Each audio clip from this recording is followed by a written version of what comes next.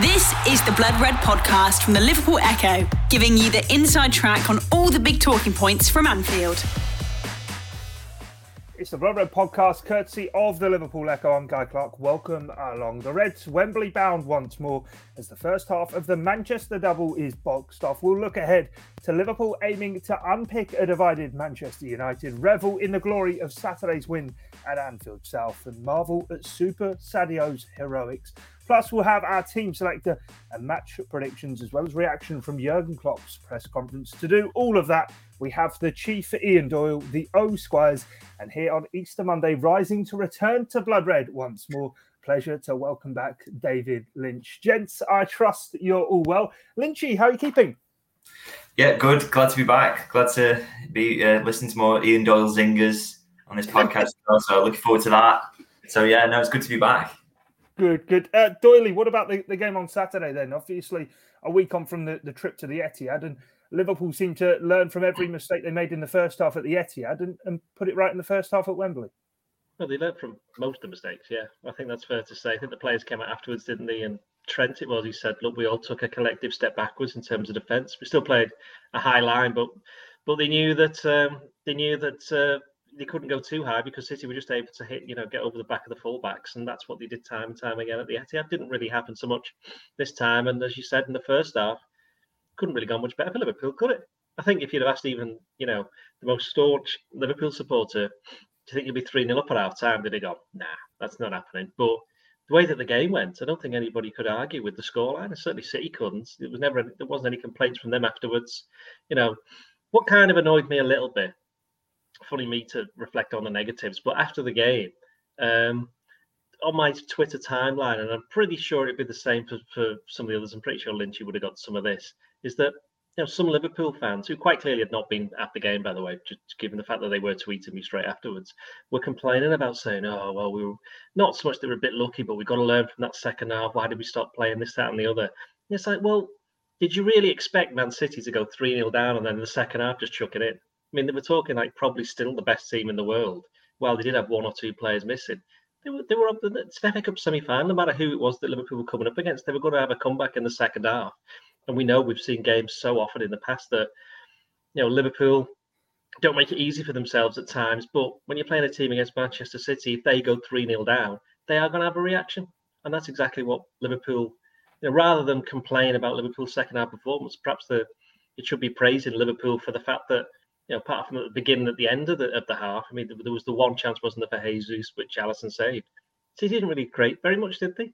In between those two goals, there was that one chance, and that was it. Liverpool had a large spell of about 20, 25 minutes where it looked like they weren't under any pressure, any real trouble whatsoever. And that came from obviously the foundation of what they did in the first half and the level of performance in the second half, which Thiago spoke after the game. He said we kind of threw it away in the second half. I mean, I think he's been a bit harsh on Liverpool there, but you kind of know what he means. They nearly threw it away if it had gone to 3-3. But overall, I don't think anyone could complain. As you say, Guy, Liverpool learned the lessons from the previous week, and it's quite funny. Jurgen Klopp, in his press conference before the semi-final, was asked. In the breakout in the embargo section, which I'm pretty sure didn't get used, which you'll see why in a minute when I explain it. He got asked the question about, do you think it makes it easier if you play somebody so soon afterwards? Because you can learn from and basically if you play a team so many times, very often it becomes easier to play against them. And he just wasn't having that question at all. But it turns out that the point actually was correct. Yeah, definitely. Theo, accurate scoreline, do you think, in the end? I mean, I would actually kind of go along with what Dory was saying before. Of actually, 3-1 was probably a fairer one. The last one was very much a consolation, and Liverpool, even in the second half, did still have a couple of chances and just seemed to, as soon as the team sheet dropped, seemed to sort of have City's number, it seemed. Well, if you listen back to last week's podcast, I think you'll find I said it would be 3-2. So I'm very much taking that prediction and getting it spot on. But yeah, as soon as the team sheet dropped, there was that confidence in Liverpool. Like, you saw the City, they were missing the big players. They were going with the number 2 goalkeeper. The back four wasn't really up to much. You knew if Liverpool started well, learnt their lessons from the Etihad, that it could have the potential to be a good day for them. And then when you look at the Liverpool team, it was very much a case of learning what went wrong at the Etihad and changing that. It was, we were getting players in behind us too much. Let's make the defence a bit quicker. Let's put Konate at centre-back. The midfield wasn't really up to much in the first half, especially at the Etihad. So they changed Jordan Henderson for Keita. And then it looked amazing in the second half at the Etihad when Sadio Mane went central and then when Diaz came on for his little cameo. So it was just a case of sticking with that, and it worked really well as a team. It definitely helped that it was an FA Cup semi-final in the fact that there had to be a winner on the day. I think at the Etihad, it was more a case of both sides. It was a game they couldn't lose, whereas this one, there was always going to be that winner. And it was one where you get that early goal in the second half at the Etihad for Liverpool and at Wembley for City. It changes how the game goes. Like, you do just retreat a little bit. I was quite happy with 3-1, quite happy with 2-2. This is a good result for both teams. Saturday, it was a good result for Liverpool in that way. And they tried to manage the game the rest of the way. And it's just, well, where do they go now? Like, is it a psychological blow to Man City? Or is it a benefit for them, the fact that they're now out the FA Cup? They can focus on the league. They can focus on the Champions League. And it's a game where they haven't had to put Kevin De Bruyne in. There were questions to Guardiola after that. Why have him on the bench if you're not going to bring him on? Because he could have had the potential to change that game back into City's favour. But I don't think anyone's going to be on the City side is going to be complaining. They'd much rather have him fit for the league run-in, for the Champions League run-in.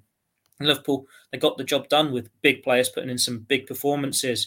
I didn't realise just how good the third goal was until you see it back on the highlights the next day. Like, the whole team move was superb. And that pass from Thiago was exceptional. When Mane hits it, from our view, it looked like maybe he didn't hit it quite cleanly or the keeper could do better at the near post and he's just been caught out. No, it was just a superb volley. And then you can make all your comments you want about goalkeeper not clearing it properly for Mane's first goal, but it's still great play from him to harry him in the first place, get that tackle in without fouling him. Liverpool very nearly had a similar situation at the Etihad when Ederson let it roll onto his own goal line. And then we say it pretty much every week at the moment, how good Liverpool are at set pieces. Is Ibou Konate scores yet again. Cometh the hour, cometh the man. It went as well as it could for Liverpool, even with that little collapse in the second half. But by then they were managing the game.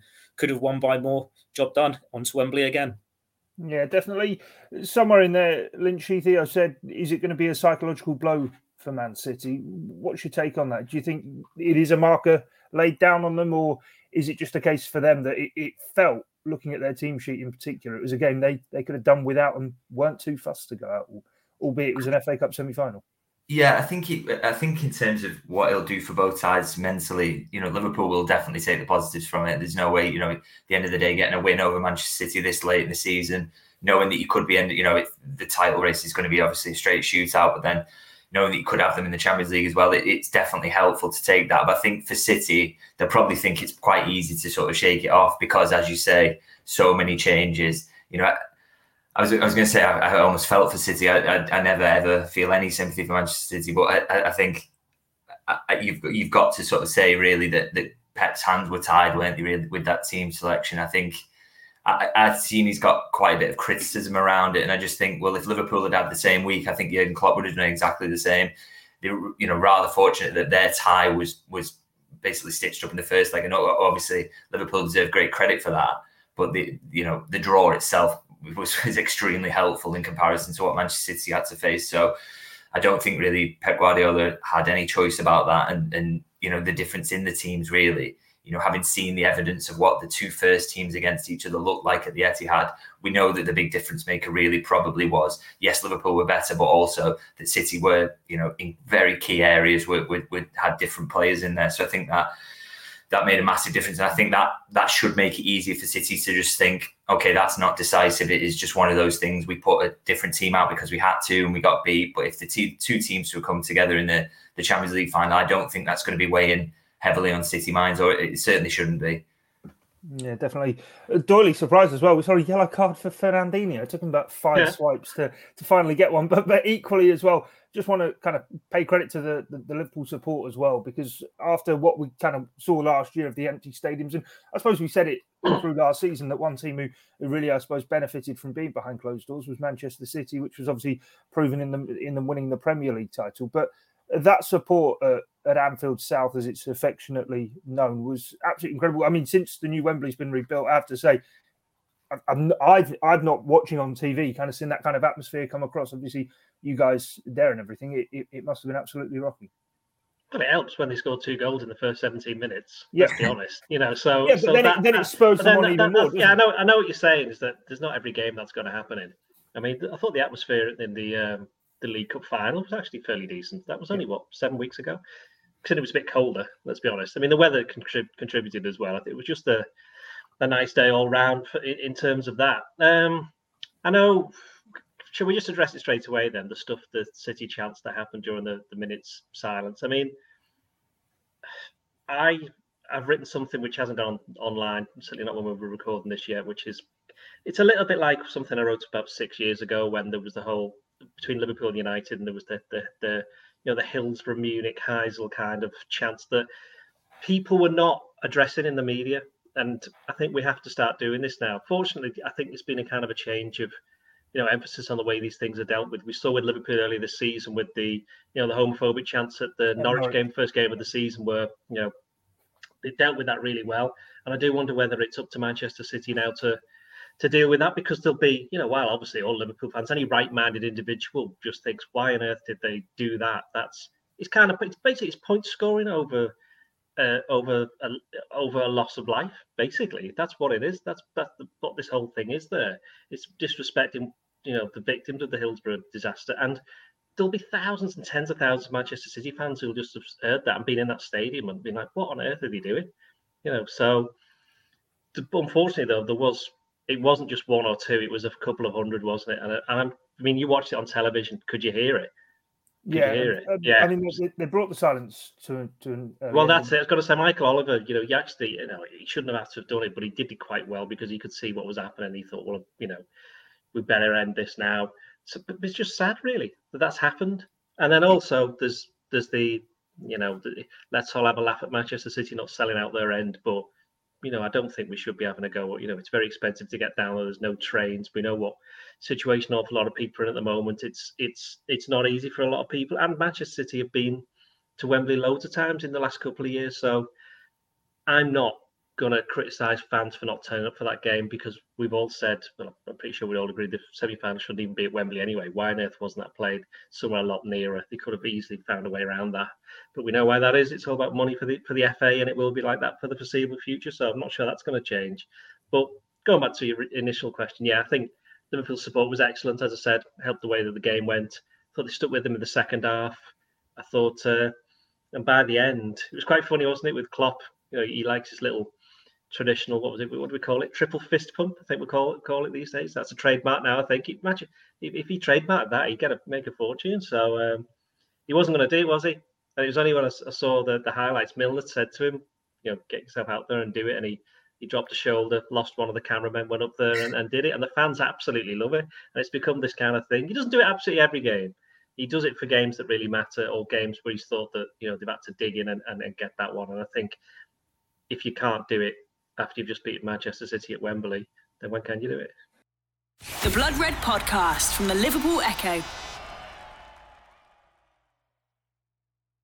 Yeah, I don't think he likes, as you said there about trademarking, I don't think he likes kind of the culture it's built of it being its thing type thing. As you say, dropped a shoulder to beat a cameraman. I think he likes it. Wish to do it not with the cameras there, just with the supporters. But it's for the supporters, and the point you made before about Manchester City benefiting from no one being there, and well, an awful lot, probably all of the clubs, I should say, they did not benefit from there being no fans there. But what a surprise! Liverpool are still on for a quadruple after having had a year of nobody there. Who knew? Yeah. Theo, you're beginning to feel more confident that it might be on. Obviously, Jurgen Klopp's still banishing all talk of the quadruple, but through now to another final. Yeah, through to another final, and it's going to be another horrible one against Chelsea. It's what we expected, but it's what I think the one we didn't want. It's just been nice to have Crystal Palace in a different game.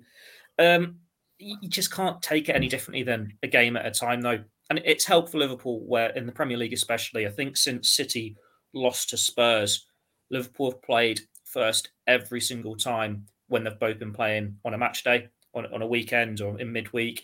And this derby at the weekend is going to be the first time City have been first since before that Tottenham defeat. But it still feels like the title's City's to lose. And the FA Cup, well, we see what games against Chelsea are like. They've not been able to separate them in the league. They had to go to penalties for the League Cup final. That game is too hard to call. It could play into Chelsea's hands that, well, they're out of Premier League contention. They're out of the Champions League. That is their big chance of silverware now. We know all the turmoil that's going on there with the ownership and everything.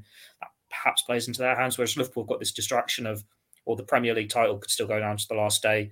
And you'd like to think they'll be in a Champions League final as well. Don't want to write off Villarreal because, Emery's brilliant in these cup competitions. He's done it against Liverpool before with Seville.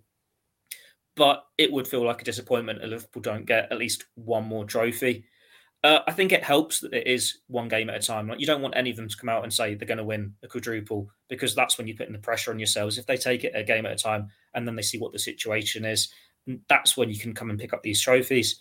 I think they're already the team in England that's gone closest to winning the quadruple. They're not at the date yet, but because their second leg against Villarreal is later than Chelsea's when they were knocked out of the Champions League in 06-07, it is the closest anyone will go to it.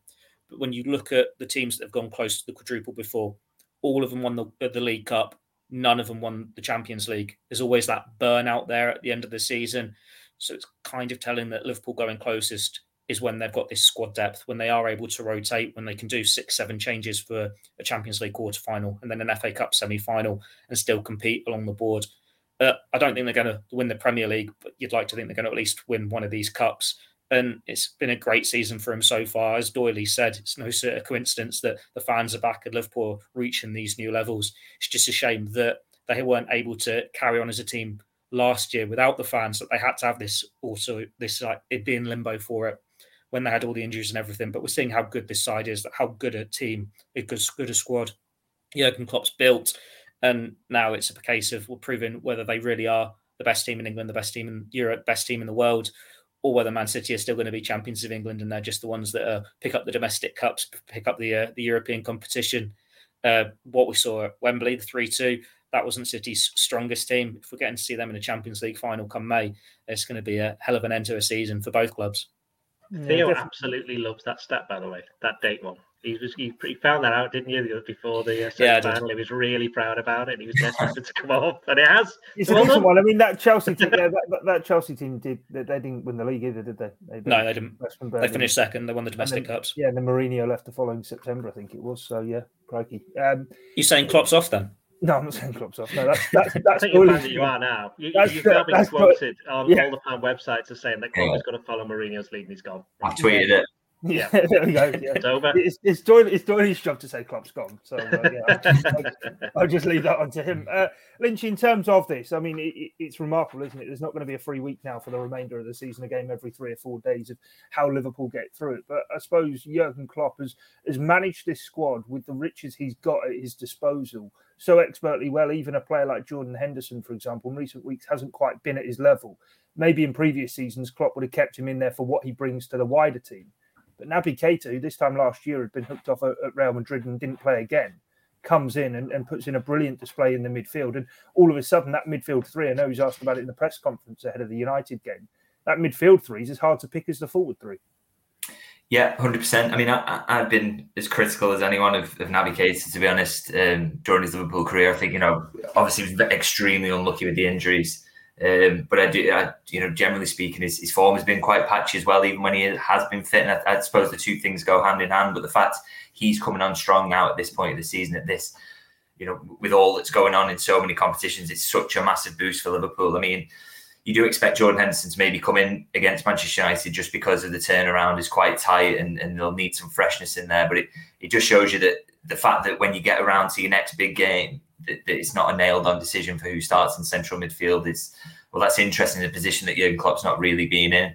And I just want to go back actually to the quadruple point as well. And I don't know if you guys get the same feeling as I do about this, but just a feeling that things are really, really coming together in so many different ways. So, for example, obviously we spoke earlier about the Champions League draw. Now, obviously that was helpful in itself to get sort of possibly the two weaker teams left in the draw on both occasions, but also the fact that it's now helping Liverpool in the FA Cup by forcing City to put out a weaker team, other things going their way. So Luis Diaz becoming available in January, I don't think that's a deal they would have pushed to do unless they knew that Tottenham were getting involved and sniffing around. They would have been happily waited till the summer. The fact they've got him in and he's hit the ground running, he's added to the squad like we're talking about. Little things like I'm hearing today, Villarreal striker Gerard Moreno's got hamstring injury, hasn't he? So doesn't really look good for him featuring against Liverpool. And you ask anyone at Villarreal, he's probably their most important player. So, just these little things are all coming together. And you highlight the squad depth for that, which I think is now, I think Liverpool at the moment, with the way January went with City losing Ferran Torres and Liverpool getting Luis Diaz, I think Liverpool have got the strongest squad of the two now. And so it's all coming up together, and I just think they're never going to have a better opportunity than this to do the quadruple, surely, or certainly in our lifetimes, I imagine. So they should just try and win them, really, I think. Yeah, listeners, viewers, the optimism there at the highest point it could be. Over to you, Ian Doyle. What's the question? Sorry. Just the quadruple now. I mean, Theo reckons it's on the date. He's absolutely loving it. Lynchy's gone on about the squad depth and Diaz and what he's brought to the squad. And I mean, that depth as well.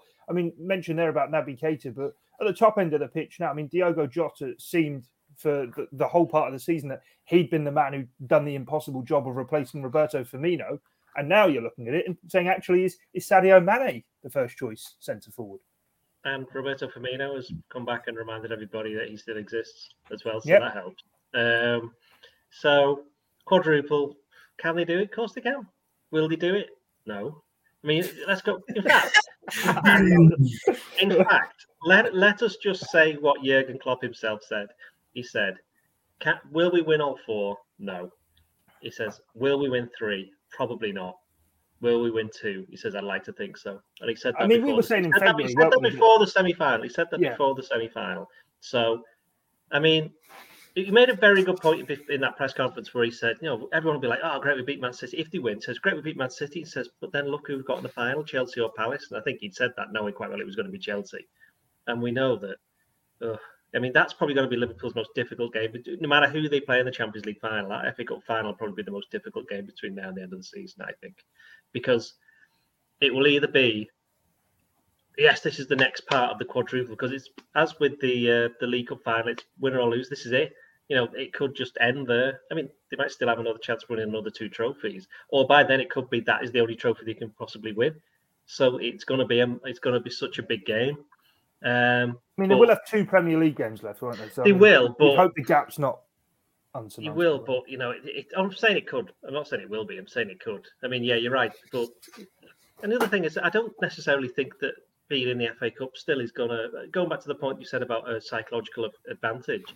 I agree with Lynchy. I don't think City will be bothered in the slightest by what's happened. And I think for Liverpool, it's just one more game. That's it. One more game. The Southampton game's getting moved to Tuesday, Wednesday, Thursday. They're so used to being in the rhythm of playing, twice a week that it won't make any difference. So yeah, they can do it. They've got the squad. No one's injured at the moment. What's interesting for me, actually, we haven't mentioned Mo Salah yet. The world's worst player, according to some people now. It was early this season. Everyone was like, "Oh, well, Liverpool are just Mo Salah." Imagine if you took him out of the team or he stopped scoring. Well, he stopped scoring. He went out of the team for a while because he was at the African Cup of Nations, and then he came back and hasn't been scoring. And oh look, Liverpool are still on for the quadruple. So, those critics have decided to turn it on Salah, who I thought actually played quite well against Man City. But he had a good game. He was unlucky not to score. I mean, in the first half, at the end though. Yeah. Well, no, I think he chose the other option of just hitting it as far wide as he possibly could, just waste a bit of time. I think in the first half, Liverpool's players, for some reason, were trying to give him balls that were just incredibly ridiculous that he could never possibly get. And then I think someone must have said something at half time and said, do you mind putting it on the floor to him? So I think that helped. But the quadruple, it's still on. They can do it. They probably won't. But if they did do it, I don't think anybody could be surprised from this point. And as Lynchy said, they've never ever been in this situation before. They almost certainly will never be in it again. They've already done the hard work in one of them by beating Chelsea in a final. They've already beaten Man City in one of the competitions. So they know what they have to do and they know they can do it. And that's the interesting thing is before then, there was that kind of fear. Like when they played Chelsea, it was like, oh well, they drew with them twice. They got beat by them last season. Can they really beat them? And the answer was yes. Admittedly, it was after 37,000 penalties, but they still beat them. And then for the City game, the last week has been massive because they didn't play particularly well in the Premier League game. City still couldn't beat them. And then when they played well for one half, as Klopp said, the big surprise will be if we actually turned up and played well. 3-0 up. And I also don't buy the whole thing about, well, City made X, Y, Z changes. And it's like, well, De Bruyne was injured anyway. Walker was injured anyway. You could argue Laporte could have played instead of Ake. But Diaz was coming back from an injury anyway. So they wouldn't have played anyway, no matter who they were playing. The only real change was the keeper. I mean, for me, the interesting thing... Rodri as well. And Rodri, yeah, I was going to say... Rodri as well. But even then, they bring in Fernandinho. Okay, he's older than you, I was about to say he's almost as old as I am. But he's kind of like, until you're about an hour into the game, you can just foul whoever he wants. So it's kind of like, he's a little fouling machine, so it's okay. It was ridiculous in the first half. When he literally... He's always been like that, though. That's fine. I think he's great. Thiago and wiped out Diaz. And I think he's great. Play on. So you could say that. I don't understand why Mahrez didn't play in either game. He's the top scorer. Why wasn't he playing? Normally does quite well against Liverpool. Only made one change, didn't they? Why was Minamino not playing? He's top goal scorer in the FA Cup, Doyley. Well, that's stupid. Well, hang on. They could play anyone in the FA Cup. We're talking against Liverpool. He does quite well. So that's silly, Theo. Are we live, by the way? No, we can cut that bit out then, yeah. We can just chop Theo out completely. No. I'm just saying Mahrez isn't in their strongest starting 11. That's all I'm saying. You can cut all of my stuff out as well, to be honest. Really, he's their top scorer. But in terms of but he's still not the best front three. I don't know. I'll tell you, look, you had a good game again. Jesus always has a good game against Liverpool. He always has a good game, and Liverpool should try and sign him, I reckon. Not that it'll ever happen, but there you go. He always looks like he's been slighted in some way, though. He looks like he's just been had off, and he's got one of those faces. A bit like yours, then. Yeah, I'm always happy. The Blood Red Podcast from the Liverpool Echo. Theo, in terms of Sadio Mane, then, I know you wrote a piece over the course of the weekend. His contract situation isn't all too different to Mohamed Salah's.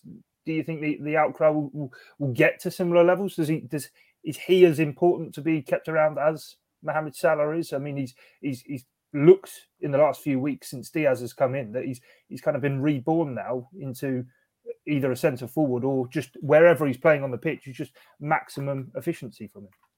I don't think there's going to be ever as loud an outcry for him, just because he's always almost in Salah's shadow. But he is equally important, and the fact that he's now reinvented himself as this striker, it goes from he's a player you'd perhaps sacrifice to afford Salah's wage to actually be quite beneficial to keep around because he's got this versatility and he can do two roles in the team really well. If Salah, they don't agree a contract, it works into Mane's hands because he can now be the new poster boy, be able to up his demands. And then if Salah does stay, well, it's up to him. Does he want to stay as well? Or will he just go to one of the big European clubs who have been sniffing around Salah in the first place? He's come in and scoring the goals when Liverpool needed someone to score the goals because Salah had started to get a little bit tired. I wrote in that piece, he's had moments against Man City before when he's scored goals, but they've always been overshadowed by his teammates, whether it's Fabinho scoring a screamer, Oxlade-Chamberlain scoring a screamer, the Salah chip, the Firmino chip. It's always just he's there, but he's not been the star of the show. You think Mane and Man City, you think that Ederson red card. Well, he's changed that now. He's had his great equaliser at the Etihad, and then he's got this match-winning brace, and he's really stepping forward as this leading Liverpool forward. I think, well, would they still be going for a quadruple if he wasn't the one scoring the goals? Because as many goals as Diogo Jota scores and Firmino's shown he's still there, Mane's just offering that bit more in attack. He can drop deep. He's got that physical approach. He's an all-round number 9 now, and he's just adapted to that role really well. We talk about Salah, and you think, well, he could still be playing to the highest level well into his mid-30s when you think of Benzema, Lewandowski. Sadio Mane's in the same boat there. If he can keep up these levels, he's certainly staking that claim. He probably didn't get the credit he should have done during the title-winning year because he was the one getting all the important goals, and then the season was just stopped by the pandemic, and they sort of almost stumbled over the line because they were so close to it in the first place, and none of the players got up to the previous levels. I think it was Henderson who got the awards, when Mane should have been in that conversation. Well, now he's stepping up and staking his claim as one of these leading players when they need him to most. Long may it continue. Klopp was saying that he won't have needed these new signings or this new change of position to keep wanting to play to the best of his ability and to be this consistent player. We know he struggled a bit in the pandemic, and he came out and said that himself. He doesn't know why he wasn't playing at his best. He's found his form again, and Liverpool fans will surely appreciate it. Yeah, definitely. Right, let's talk about the upcoming game at Anfield with Manchester United, then Lynchy. I mean, 5-0 at Old Trafford earlier in the season. Since then, of course, there's been a managerial change. What's the expectation going into this one? I mean, is it even one of those where we've spoken about the squad that Liverpool can actually look to make a few changes ahead of taking on Man United? I think he'll be wary because, Manchester United are not what they were by a long way, and are possibly a worse side than the one Liverpool thrashed earlier this season, in fact. But I still think, it's a big game for them. If they could, they'd absolutely love to put a spanner in the works, wouldn't they? And even if that means turning up and playing sort of ugly football at Anfield and just nicking something, they would happily do that, I'm sure. So I don't think he can make too many changes. But again, you look at this on the fixture list, and on paper you would have thought this is a really sort of sticky tie for Liverpool on the title running, and one of the more difficult games, or one where City could perhaps expect that they might slip up, but it just doesn't feel like that anymore, does it? I mean, I was actually at Old Trafford on Saturday, and after Ralf Rangnick, so obviously they'd beaten Norwich 3-2, back in the top four race, really, considering the results that happened around them as well. But I've never seen a manager so downbeat after a win. I think he sort of basically said, if we play anything like that against Liverpool, we'll get whacked, basically. And I think he's absolutely right. I just think there's so many problems with that team. Midfield's a mess. I just think opportunities to press. They're so reliant on Ronaldo's goals to the point that if you stop the ball getting near him, which Liverpool will, they don't have much threat elsewhere. They're just not in a good place at all, and I can completely understand why Rangnick's not particularly looking forward to this one. I think Liverpool should, I think he'll go with as close to his strongest team as he can, but I think Liverpool should think that they could wrap this one up early.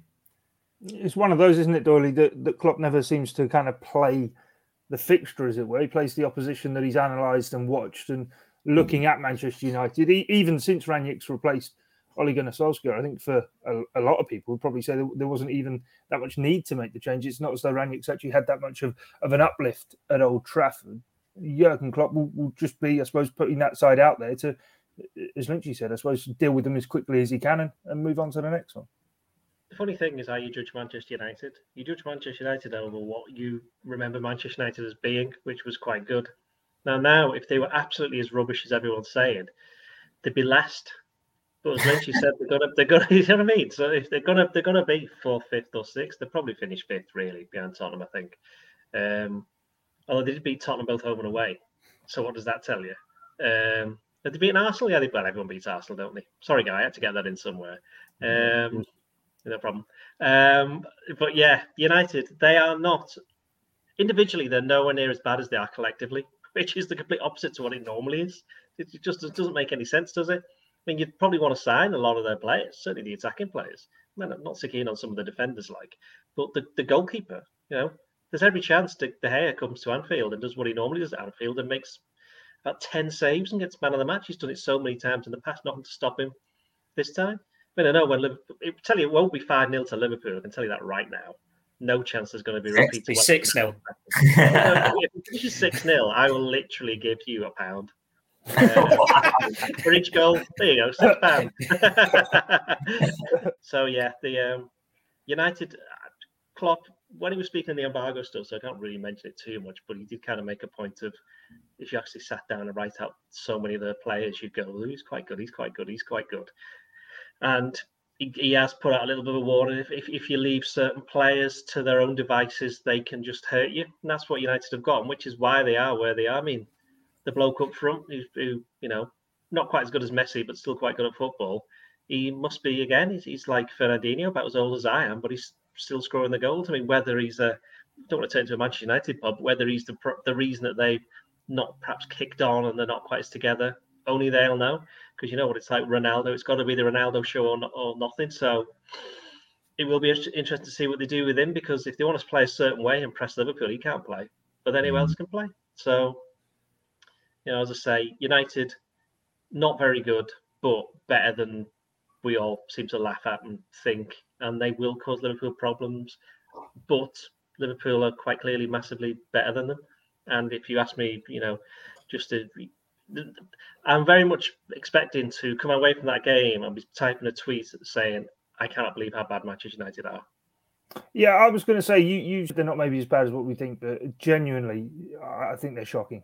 But they're going to finish fourth or fifth. Are they ahead of Arsenal? Sorry. Yeah, on goal difference right now. They are. Yeah, but they come to. Yeah, I know, but that's not going to go. I know exactly what you're saying, but equally, they started this season. They finished second last year. They brought in Varane, Cristiano Ronaldo, Jadon Sancho. But we knew. Yeah, but we knew Ronaldo. Ronaldo was a strange signing. We knew, and they only signed him because he was going to City. Yeah, Varane, he wasn't. They just played. Well, he wasn't, was he? Yeah, the whole thing is he got done there, didn't he? Basically, Varane, injury prone, and he's ended up being injury prone, and he might not play, mightn't he? Lynch, I think he's out. Yeah, he's out. Yeah, so yeah. I mean, funny enough, some of United's better players this season are the likes of Fred and McTominay, who managed to just get stuck in, and so they'll be big misses. And I always think Fred has a decent enough game against Liverpool, certainly in Anfield. I've seen him have a couple of good games there. So he's probably the prime example of, is he Manchester United level that we're used to? No. Is he as rubbish everybody says? No.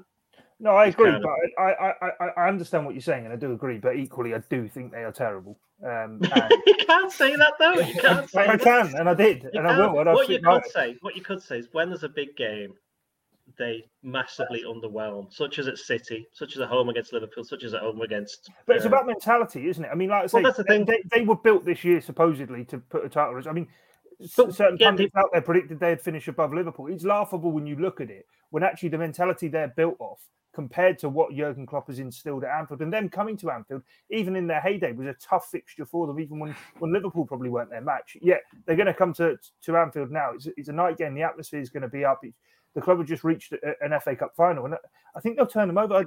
Theo, what are your thoughts? I mean, I don't see. I mean, I might be tempting fate here. I don't see it's going to be too much of a problem other than a routine Liverpool win.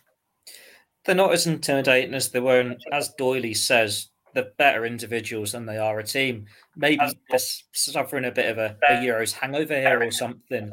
Like I saw Maguire was exceptional at the Euros. Luke Shaw was exceptional at the Euros. Rashford misses the penalty. Sancho misses the penalty. And there's a problem with that camp. The fact that they can't play well as a team. And those two defenders who were, I think, in the team of the tournament at the Euros have had miserable campaigns when they were so superb. And I think Shaw was really good. Was it last season? Like he kept Salah in his back pocket for, was it a 0-0 draw at Anfield? And then he just got turned over later on in the season when Liverpool played them. But they've had these players that are just underperforming. And you can say, well, Ronaldo going in, that wasn't the signing they needed. They needed a proper holding midfielder. If you put Fabinho in that team, Rodri, Kante, they are a much better outfit. They just went and signed another striker. But then as the season unfolds, you look, well, maybe they still need another forward. There's the one incident that's the elephant in the room that I'm not going to actually vocalise. There's the fact that Cavani's old and injured, Ronaldo's old, Rashford's in poor form, Sancho's not really done what they expected him to do. They've got so many things that are going wrong for them. We said in the podcast how everything's going right for Liverpool. It's the complete opposite at Old Trafford. Maybe they could get a good manager who will turn it on in the summer and get all the players playing to the best of their abilities and it will just click. But for what we've seen at Old Trafford for nearly a decade now, it's just strange decisions, strange signings, strange managerial appointments. They just go for these big names, these big profiles, and they don't get it right on the pitch. And then you look at the midfield, but we talk about the best players being Fred and McTominay. Aren't they both out for this game as well? So they've got these few injuries. They're left with players who are out of form, who are playing better as individuals than a team. They're a mess of an outfit. And it's the teams that are these big names that aren't these collective outfits that are struggling for top four. It's why United look like they're in the strong position now because Arsenal and Spurs have dropped points. But Arsenal and Spurs are in similar positions where they go through a good run of form, get some good results, but the squads aren't complete. The starting 11s aren't complete. And when they're in the position of strength, they fall apart mentally. It's what puts Liverpool, Chelsea and City streets ahead, because everything there is tuned to perfection. They've got the right squad. They've got the right sides. They've got the right managers. And it's why they're the elite clubs, and the fourth team is just the best bad team, really. Like, they're not great. Neither are Spurs, neither are Arsenal. If West Ham weren't trying to qualify for the Champions League by winning Europa League, they'd probably get top four, because they've actually got a good manager who's got a good team together playing the right way. It's a bit of a weird situation. But then, as Doyley says earlier, that United, you judge them by how good they used to be. Do we also feel that they're a little bit worse than they actually are because of how good Liverpool, City and Chelsea are? The Blood Red Podcast from the Liverpool Echo. Right, let's get into our team selector then and pick our team for the game with Manchester United at Anfield. We'll go with Alisson in goal. Theo, you can pick the back four. I said that he might change a fullback on our journey home, and I was laughed at by Mr. Doyle and Mr. Gorse. So I might change that opinion and go to Trent at Robertson with Van Dijk, and you'd imagine Matip's coming back in for this one. Before the game, we were thinking Konate maybe just because he did well in the 5-0. But yeah, when you rotate these centre-backs and it's Matip not playing 3 times in a week, you'd imagine Matip is back after having a nice weekend off. Yeah, albeit that Konate at the moment is an absolute goal machine. We didn't get into that in the body of the podcast. He can just go and score against Everton then. Yeah, fair enough. Doyley, what about your back four? Same, yeah. And Lynchy, you rounding it off as well? Yeah, same, yeah. Fair enough. I wasn't sure if Tsimikas might have come into this one as Theo was saying, change fullbacks, but no. Okay, Lynchy, what about your midfield? I think Jordan Henderson's got to come in, hasn't he? I think it's, he missed Wembley. You just need that fresh legs in the centre of the park. And I think the other two sort of pick themselves. It is still a big game. And although you think Manchester United are absolutely terrible, I do think he'll want to go with sort of a very strong midfield still. So I don't expect huge changes in there. So yeah, maybe Henderson, Thiago and Fabinho and Keita can come on for later on, and maybe Curtis Jones as well if Liverpool can get a bit of a lead up. Okay, fair enough. Theo, your midfield? I think Henderson is the number 6 for this one, with Fabinho given a little bit of a rest. Keita can keep his place. And then maybe Thiago can be on the bench as well, and we'll see Curtis Jones start. Do you go along with that, Doyley, or are you going to rip things up? I'm going to rip up Theo's team. I'm going to go with Lynchy's team. Who was it? Henderson, Fabinho, and the other man of Thiago. That's the one, yeah. Yeah. And what about the forward line then, Doyley? Firmino will play down the middle. Salah will definitely play. Wouldn't be surprised if Jota started on the left. Okay. Lynchy, do you go along with that? Yeah, maybe this is it. Yeah, I like that, actually. I quite like that. I think Firmino deserves a start as well. It'd be good to sort of keep him involved till the end of the season, because I think he could be massive off the bench as well. So giving him a start, I like the idea of that. Fair enough. And Theo, yourself? Yeah, I'd go similar. I think Diaz is dropping out, and it's just whether Mane keeps his place down the middle or not. But they've got the options. They're going to rotate them at some point over the season. They're all in form, getting goals. Might as well have both Firmino and Jota coming in. I reckon there's going to be at least 5 changes myself. I'm not going to pick the team, but I think it'll be... For him and me and Lynchy's team. Yeah, I just think, the Everton game, the 5-2 in, what was it, December 2019, the title winning season. I think he's going to treat it like that. I think he's going to go... They're playing Everton soon. Yeah, I get that. But I'm saying the Everton game as the Everton game. No, Origi and Minamino start that one, don't they? Yeah, the reason I'm saying that is because it's the midweek game, yeah, ahead of the weekend game. I think that's the comparison I'm drawing, not the fact that it was specifically against Everton, and because it's against the side that the team on the pitch don't match the name above the door, as it were. But anyway, match predictions. Doyley, what's the score going to be? Well, United will score. Will they? Yes. I think, wasn't there some strange stat about? I know they didn't score at Everton, but that was the first away game they hadn't scored in about 16. Don't forget that last season they won 42 away games in a row or something like that.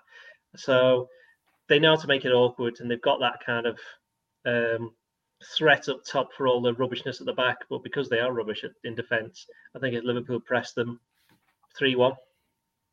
Okay, Lynchy, score? Yeah, I like 3-1. I was going to say 3-1 as well. I'm not just copying Doyley, I promise. Just copying me on that. Yeah. the Union. Anyway, we are united. Yeah, by the way, before we go any further, Lynchy, are you worried about Bruno Fernandes because he's obviously a world-class talent in your eyes? Him and Luke Shaw are the big threats, aren't they? I agree. Theo, what's the score going to be? I'm going to be... Oh, no, she's gone. I'm going to be boring and say 3-1 as well. I'm not quite brave enough to make that big 6-0 prediction. I'll let you do that one, Guy. No, I'm not going to go 6-0. I just think I'll go along with that. Probably a 2-goal margin, but I do think it'll be quite comfortable for Liverpool have forgotten how to keep clean sheets in the last couple of weeks because the centre-backs are just scoring instead. So adds up, doesn't it? As I said, it doesn't matter so much, does it, if they're scoring as rather than keeping them out. But anyway, we'll have to wait and see how it does all play out. Remember to keep across the Liverpool Echo website for all of the build-up to the game and across the Blood Red channel as well. Plenty in the build-up as well as the reaction. We'll have the debrief as well as both managers' press conferences and, as I say, the blog and plenty more besides over on the Echo website. But from myself, Guy Clark, Ian Doyle, Theo Squires and David Lynch before his internet dropped out. Thanks for your time and your company. Bye for now. You've been listening to the Blood Red podcast from the Liverpool Echo.